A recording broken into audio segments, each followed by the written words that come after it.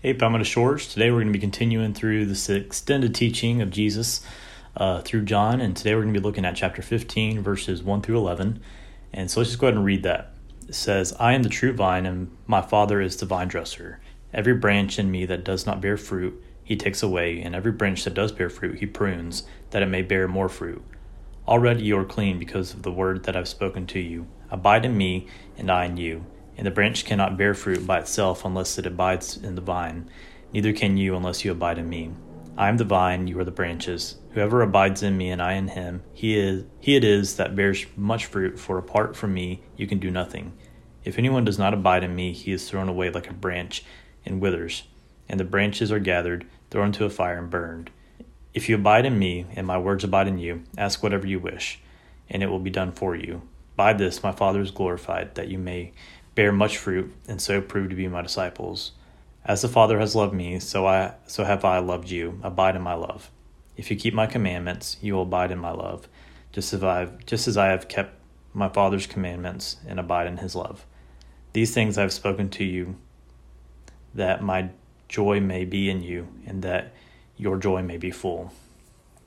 So this week's passage is another popular text, and it's often an illustration point for our relationship with Jesus. And so Jesus uses a metaphor of a vine to demonstrate this. And I'm sure you've seen a vine before. It's a long winding branch that has offshoots and small branches that come off of it. And you think of like a grapevine or something like that has fruits that come off of them.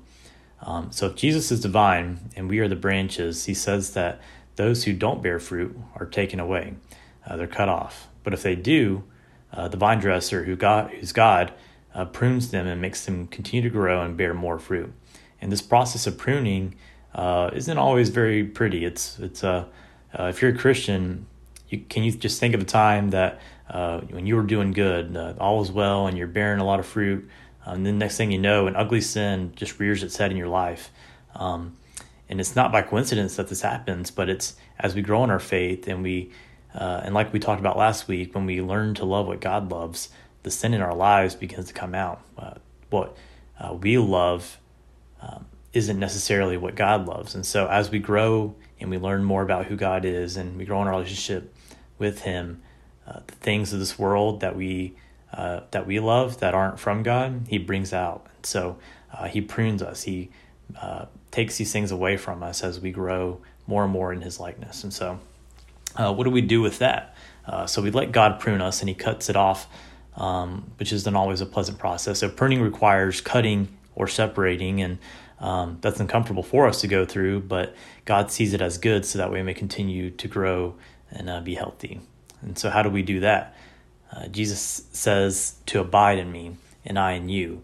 And what does abiding mean? Abiding means to live alongside or adapt a lifestyle of someone or something. So if we abide in Christ, we are in his word, we're in prayer, we're confessing, we're proclaiming his name. And by Jesus abiding in us, it literally means that he's living in us. He, by means of his Holy Spirit, he dwells within us.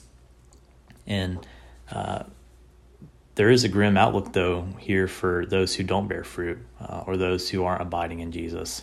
God, the vine dresser, he cuts them off and throws them to the fire. Those who are spiritually dead are like dead branches. They're not living, or they're not drawing life from the vine, from Jesus. And so for me, at least, the pruning and the pains of the Christian walk far outweigh the being cast and cut off from, or being cut off and cast into the fire. The prunes are more rewarding to grow more and more like Christ, and to desire and to love him and to want to be more and more like him than to remain in the world and remain dead. And so we have to be careful to not go too far and make this passage into a works passage or a performance-based. So that's not what Jesus is saying at all. In verse 8, it says, by this my Father is glorified, that you may bear much fruit and so prove to be my disciples. And just at a glance, this feels like a performance-based command. But we have to ask, who is the one that provides the fruits of our labor in the first place? And when he says, prove to be my disciples, by proving, Jesus means that that's just by the way that we live, the way we demonstrate our faith. The way that we live will demonstrate who we belong to. And so abiding in Jesus changes the way that we live through our actions, our reactions, thinking and speaking. None of these things we control on our own, but solely through having a relationship with Jesus. He's the one that sanctifies us and grows us in that way. So this passage isn't saying we have to do things or have to perform our way to have fruit. God is the one that's growing the fruit in us as long as we abide in him and we desire what he desires. So I'm going to leave it here for your groups to continue the discussion. So I hope y'all have a great week, and we'll talk to you next time.